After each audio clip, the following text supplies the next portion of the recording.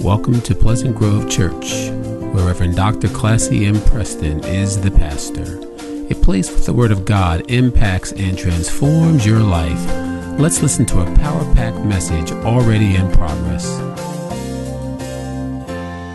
I won't let you fall. I won't bear your burden. I won't let you fall. I won't let you fall. I won't let you fall. You can lean on me. I won't let you fall. I won't let you fall. I won't let you fall. I won't let you fall. I won't let you fall. If you just lean on me.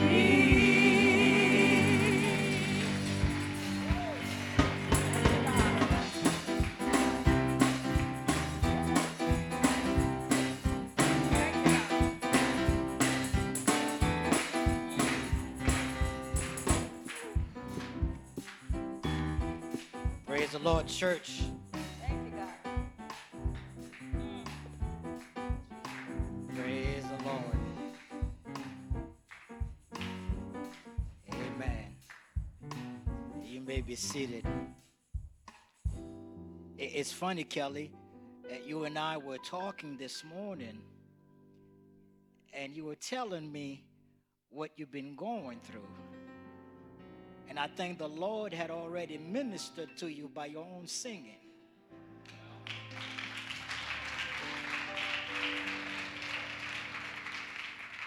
How many of you know that no matter what you go through or how bad it seems, Jesus said, if you lean on me, not your education, not your friends, but if you lean on me, Kelly said, I won't let you fall.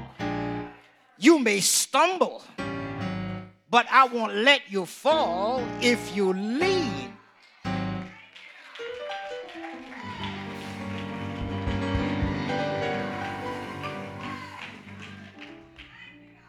So your prayer has already been answered, Kelly.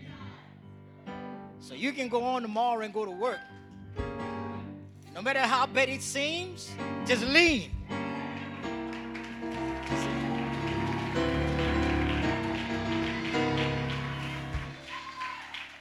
Come on, some of y'all remember back in the day how you used to go to the nightclub and you do that leaning thing. Come on now. I don't want you to lean on some DJ. I want you to lean on Jesus when things get real bad, because if you lean on him, you will make it. Amen? You will go through. So we thank God for answering prayers so quickly. I was sitting there and just listening to her sing. I said, you know, God has already answered her prayers. Y'all don't know what she's been going through.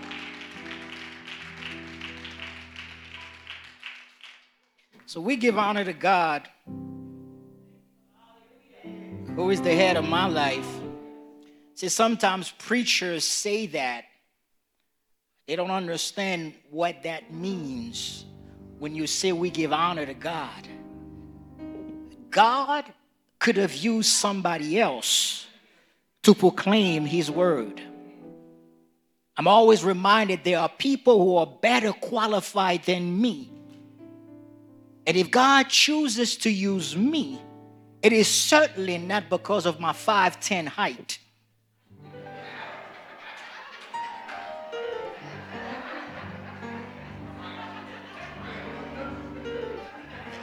Y'all missed that.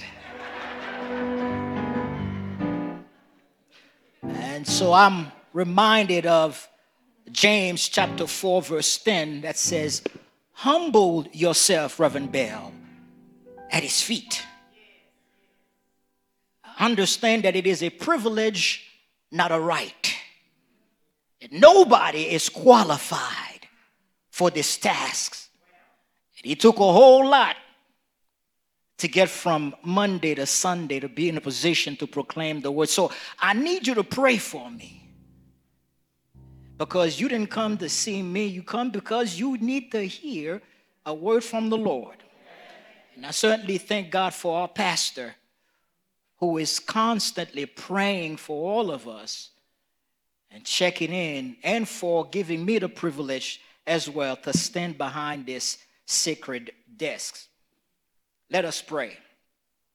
Father, we thank you for just you, for being God all by yourself. Despite what's going on in the world, I yet confess that there is none like you, that you are God. And I am honored, God, that you are using this broken vessel to proclaim a mighty word that will change lives and edify souls. So, God, I pray that you will hide me behind your cross, that you will saturate my mind with your word, that I will be able to proclaim it with conviction and with authenticity, that in the end that someone will hear and be saved. Have your way, God, and let your will be done. In Jesus' name we pray. Amen. Amen.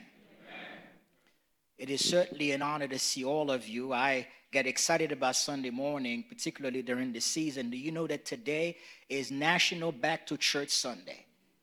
We are trying to get as many people to come and see one another. The text has already been read, and the sermon title is, I Am Sticking with Jesus. I'm sticking with Jesus. A young woman named Anne Steele encountered one trial and disappointment after another. Her mother died when she was 3 years old. And when she was 19, she suffered a severe hip injury that left her paralyzed. Eventually, she fell in love and was engaged to be married. But the day before the wedding, her fiancé drowned. Later on, Anne was still able to write these words, Father, whatever of earthly bliss your sovereign will denies, accepted at your throne of grace, let this petition rise. Give me a calm, thankful heart, from every murmur free. The blessing of your grace impart and make me live for you. I chose this illustration because it epitomizes what is happening in Psalm 22. Psalm 22 is a prayer of complaint that perhaps more than any other psalm serve as a bridge between the Old Testament and the New Testament. I don't have to say too much about it because most classes or most students here have already studied Psalm 22. We are doing a series on the psalm. The gospel alludes or cites this psalm more than 5 times in connection with the crucifixion of Jesus. The psalm has 2 main parts. The prayer for help, verse 1 to 21, and a song of praise from verse 21b to 31. And it is from this psalm, I try to pick a different text. The Lord kept saying to me, this is where I want you to preach from. And I didn't get it until the Lord sat me down and began to speak to me, Sister Kelly. And the first thing I see in this psalm is a shocking complaint. A shocking complaint. The psalm opens up with the psalmist David saying, my God, why have you forsaken me? At times, we can all feel forsaken by God, even though we have faith. I can understand why a person who prayed earnestly for a sick child or a spouse, but the person still dies, leaving behind a pile of unpaid bills, can feel forsaken. Many, many women who have been kidnapped and forced into the sex slave trade are feeling forsaken. I have a friend who has been in prison for more than 30 years for a crime he did not do. And for the most part, in the last 20 years, his letters have been very encouraging, very uplifting. I look forward to reading his letters because I always thought that I was encouraging him. But it turned out that he was encouraging me. He led a Bible study in prison. But one day, I received a letter from him. And he wrote, he said, I've had COVID twice already. I've been struggling with some health issues. I went to court 3 times, and even the judge said that what the people have against me does not hold up. But I'm still in prison. My mother has died while I'm in prison. I have 2 kids, and one of my daughters refused to even acknowledge that I exist. And he said, finally, my friend, I feel forsaken by God. And all I could do is say, I'm praying for you, because I understood where he's coming from. A couple of weeks ago, I read that a mother in Chicago had a 12-year-old son. The back of her car went to get some groceries, and on the way back from shopping for groceries, she went to get some gas. She had 2 kids, one in the front, one in the back. The 12-year-old was in the back. And she heard what sounded like firecrackers. Pop, pop, pop, pop. She thought nothing of it. Pulled in the gas station, only to find that her son in the backseat was shot. And by the time she made it to the hospital, they tended to him. The child was dead. She said, I feel forsaken. So I can understand the words of the psalmist in Psalm 22 when he said, my God, why have you forsaken me? Well, I know what some of you spiritual giants are thinking this morning.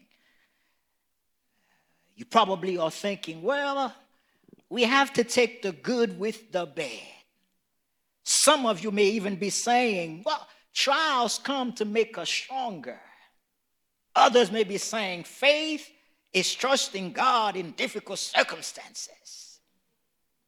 Pumping out your chest because you're a spiritual giant.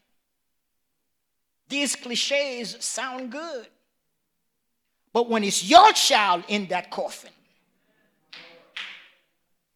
when it's your daughter who is kidnapped, or your son that is wrongfully imprisoned, when it is your child, Kelly, that is depressed and talking about suicide, when you lose your job, when your home has been foreclosed, your car repossessed, and you find out that you have stage 4 cancer in the same month, then you tell me why the psalmist should not say, my God, why have you forsaken me? Can I tell you, good Christian folks, something? Having faith in God does not mean that you don't struggle with fear and doubt. Can I get real this morning? I'm tired of Christian folks acting as if I ought to always walk as if I'm on a halo or walking on air. That's not real. And depending on your circumstances, Those fear and doubts can make you feel forsaken. They can mess with your praise and hinder your worship. Just in case you don't remember, because you may think that I am speaking blasphemy in the pulpit and ask Pastor Preston to fire me. Can I bring you to Matthew chapter 27, verse 46, where Jesus said, my God, why have you forsaken me? This psalm, scholars say, predicts the suffering of Jesus. It predicts what Jesus was going to go through at Calvary. So don't look down on your brother or sister who, in the midst of their burden and their trial, they say, I feel forsaken. When Jesus said, my God, why have you forsaken me? He was carrying the sins of humanity, and the Father had to move away from him because God does not mix with sin. On the cross, one scholar said, a holy transaction took place. God the Father regarded God the Son as if he were a sinner. And so the Apostle Paul later on in 2 Corinthians chapter 5:21 says, God made him who knew no sin to be sin for us, that we may have the righteousness of God in him. To be forsaken means to have the light of God's countenance and the sense of his presence eclipse, which is what happened to Jesus as he bore the wrath of God against sin for us.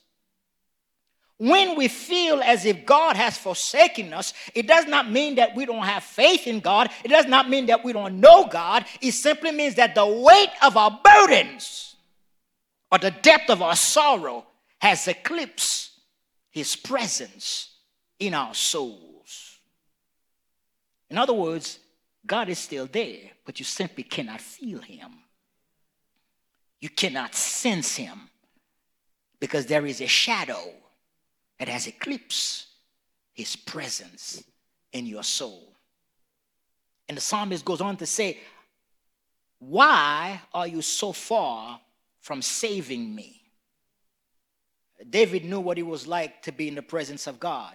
This is a man who killed a giant as a teenager with simply one stone. They used to sing, Saul killed his 1,000, David his 10,000. That's a man who knew what it was like walking in the presence of God. See, when you have a relationship with God, when you know God for yourself, remember how the psalmist started the psalm. My God, you kind of sense and know when there is something that is not connecting. David says, why are you so far from saving me? If there is one question I have about these two verses, is why, David, do you feel forsaken? Why do you feel that God is so far from saving you when the word of God says in Psalm 34 verse 18, the Lord is close to the brokenhearted and save those who are crushed in spirit? One reason why we may feel that God has forsaken us and is far from saving us is when we are doing what God does not want us to do. Watch this now. Remember this friend I told you about, Max? Max was a good-looking black man. He was a magnet to the women. I mean, they see him coming a mile away. And I used to tell Max all the times, Max, watch yourself. Because one of those days, you're going to get in trouble. And his answer to me, yeah, come on, Rev. It's always going to be all right. I'm going to be all right. I work with Max. And every time I turn around, I had some woman come and tell me, looking for Max. One day I said, Max, how many girlfriends do you have? But you know what happened? Max never listened. And one day, Max had a woman that he broke up with after a major incident. And the woman got him in the biggest trouble of his life. And now he's looking at 70 years in prison. Max never listened. So, David, why do you feel forsaken? I don't know. But the complaint is shocking. The second thing I see in this verse is a confession of trust. Despite the shocking complaint of the psalmist, he is someone with a relationship with God who yet still trusts in God. He begins the psalm by saying, my God, why have you forsaken me? In other words, there is an anticipation or expectation that God, because of relationship, God should have come to his rescue. You see, the difference between the believer and the non-believer is that the believer may feel persecuted, but the believer believes that God will not forsake him. It's a belief. You have the confidence and trust in God. You may feel struck down, but you know that God, at any minute, is in the position to come to your rescue.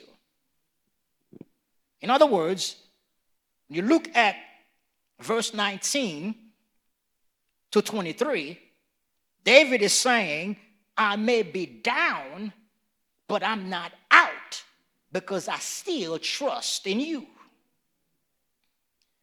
David said, there are dogs, there are lions.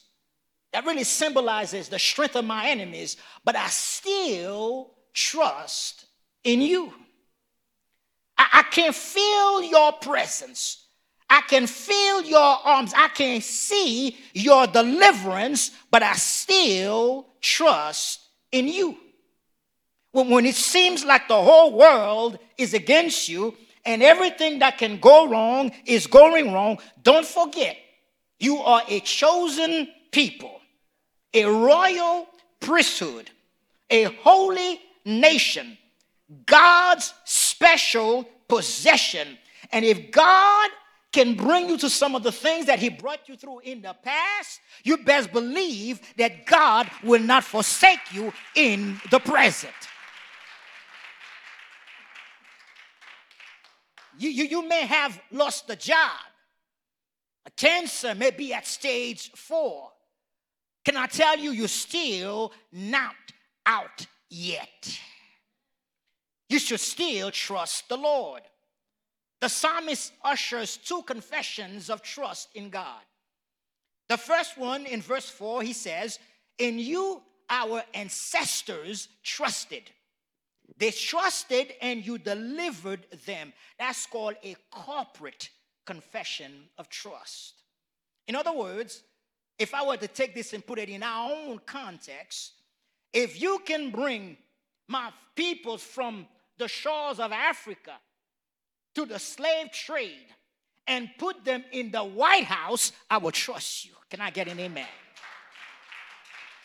Sometimes as a people, we forget what God has done for us and how God has brought us through.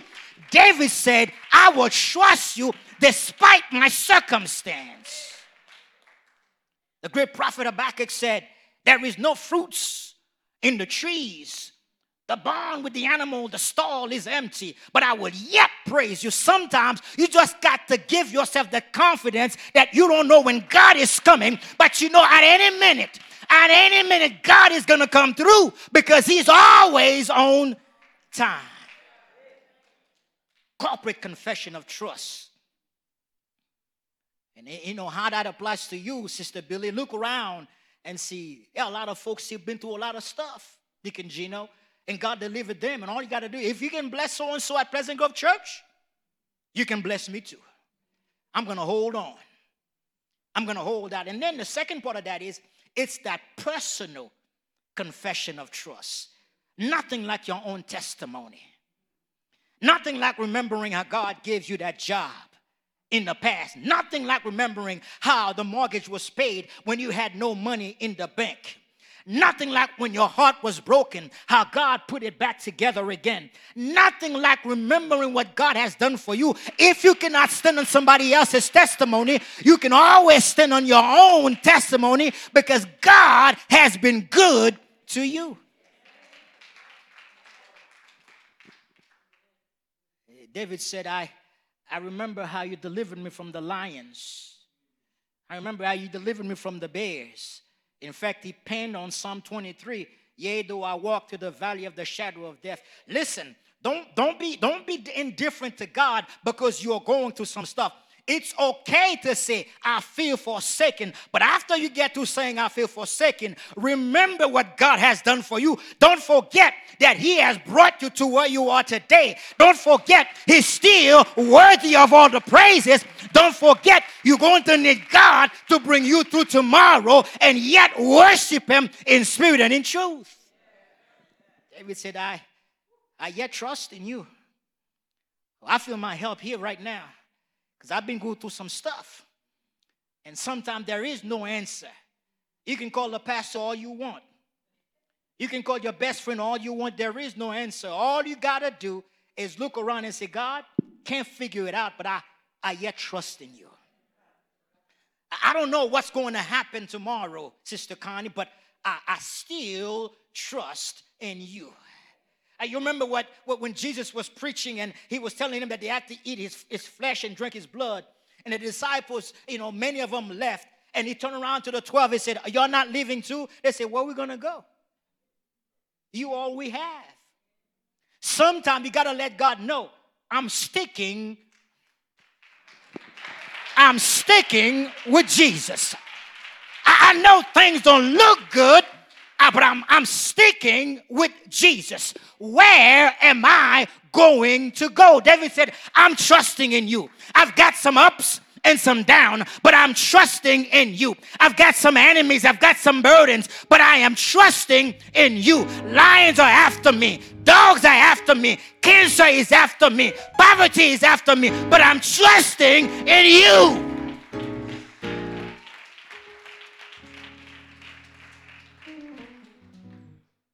And then David transitioned to what I call a plea of deliverance. Listen to what David says. But you, O Lord, do not be far from me. You are my strength. Come quickly to help me. My precious life from the power of the dogs. Rescue me from the lions and save me from the horns of the wild oxen. This is what I call Monday morning blues. You know what that is? After a soul-stirring worship experience on Sunday, you done heard Kelly said, Jesus said, lean on me. You excited. You on fire. And you went home, still have a little bit of that fire burning. But you wake up on Monday morning and you realize that the pile of bills is still on the table. And you still have to go to chemotherapy this week. Or the foreclosure notice is still unchanged. Or your spouse is still moving out. Or your child is still talking about suicide. And with all the faith that you can muster on the inside, you cry out to God, Lord, I need you right now. Not tomorrow. I need you right now. I heard what you said from the preacher yesterday, but this is Monday morning. I need you. How many of you have been there? I need you right now. Come quickly and help me, or I'm going to lose my mind. rescue me from my hardships and save me from my trials, I can make it another day without your help. I'm just trying to make it through the week so I can get to another Sunday. And sometimes I always remind y'all, be careful how you treat people on Sunday morning, because you don't know how much it took for that person to make it to church on Sunday morning. You don't know what demon they had to fight, what enemy they are facing, what trials they had to go through. If you can't do nothing else, just smile. Just smile. You don't even have to engage them in a conversation if you're not going to say something positive and uplifting. Just smile. David said, I need your deliverance right now. But what I like about David is, watch this now. In the midst of asking God for deliverance, David said, I am going to praise you. He did not say, after you did it. He did not say, if you do it. David said in verse 22, I will declare your name to my people in the assembly. I will praise you. In other words, what David is saying is, I don't know what tomorrow holds, and I don't know if and when my burden is going to be fixed or my enemy is going to be dealt with, but I'm sticking with you. It does not look good, and it does not even feel good, but I am sticking with you. I am of the mindset, Lord, that at some point it will always be fixed. But for right now, I'm still going to go to the church house in the assembly of believers. That's what the church house is. And I am going to praise your name. There is something about praising God or making a deposit of praise to God in the midst of your burden. Can I get a witness here? You see, it's easy, Brother Sammy, to come here when all your bills are paid and you even have some money saved over for overflow. It's easy when you have job security. It's easy when you went to the doctor for a physical, and the doctor said, you are in great health. Keep doing what you're doing right now. And you're walking out with your chest up, feeling good about yourself because your cholesterol level is good. Your blood pressure is good. Everything is good. And you walk out feeling good about yourself. And you can wait to call Sister So-and-so on the phone and say, God is good. I just went from the doctor, and the doctor gave me a good report. But I dare you to praise God when the doctor said the chemo is not working. I dare you to praise God when the supervisor said, we got to let you go. I dare you to praise God when there is problem in your house. Your marriage is in trouble. David said, I am sticking with you. I'm going to go to the church house, Kelly. I'm not going to talk to anybody. I'm going to praise God because I trust in you. And let me put it in my context. When I think about what God has done for me and God has delivered me, whenever I get into some type of a fix, I just have to remind myself, I got to stick with Jesus. The reason why I named this sermon, I'm sticking with you, is because if you like anybody else, storm clouds will rise and strong winds will blow. If you live long enough, you will sit in the front pew watching the coffin of your loved one.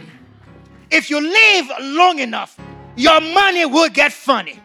If you live long enough, your children will act crazy. But can I tell you something?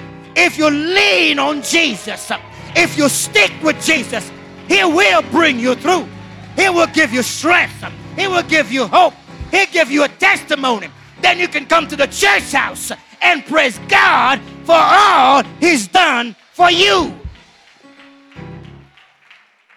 So I don't know about you, Reverend Jones. I'm sticking with Jesus. I don't know about you, what you've been through, but I am sticking with Jesus. And my word is, on Christ, the solid rock, I stand. Not the job, not the supervisor, not my wife, not the church, not the boss, not the money, not the doctor, but on Christ, the solid rock, I stand. And all other rock are sinking sand. I'm sticking with Jesus.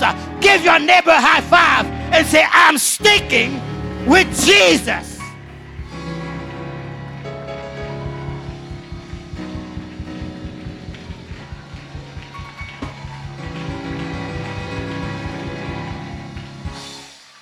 Thank you, David. Sometimes, Reverend Bell, it's hard to come to church and find your praise voice. Sometimes you get beat up all week long and you try to figure out, how do I look when I come to church? I don't want folks to think that I don't love the Lord. I don't want folks to think that something's wrong with me. But can I tell you, you just make up your mind and walk in here as if you know that God is God and nothing can shake you. Just stick with Jesus. David said, I will praise you. I will praise you. I don't care what I'm going through. I will praise you. And what I love about this is it started out by saying my complaints and why you're forsaking me. And then he started having church. I wish there would be 2 or 3 people in here say, I don't know what kind of trouble I have. I don't know what I'm going to deal with. But right now, let me give God just an offering of praise because God is good.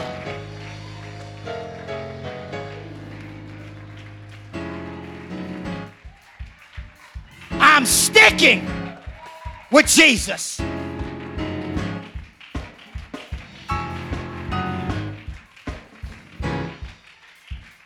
And let me close with these words. With these words, the Lord led me to find these lyrics. And I thought about this sermon. The writer said, in Christ alone, my hope is found. He is my light, my strength, my song. I want you to understand and hear those words. This cornerstone, this solid ground, firm to the fiercest drought and storm. What heights of love, what depths of peace, when fears are stilled, when striving ceased. My comforter, my all in all, here in the love of Christ, I stand. No guilt in life, no fear in death. This is the power of Christ in me.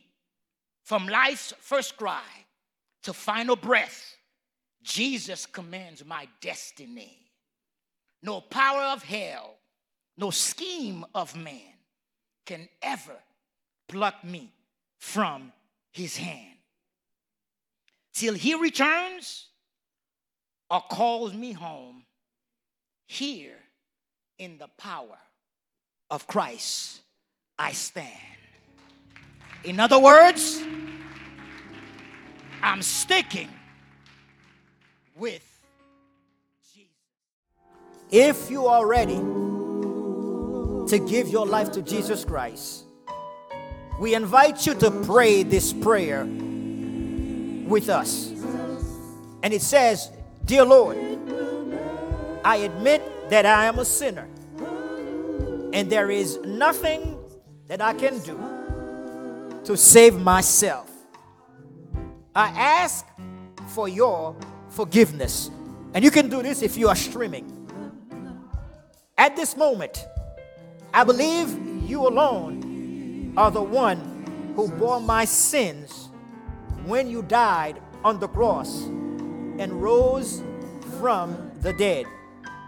Today, I turn from my sinful life and invite you into my heart.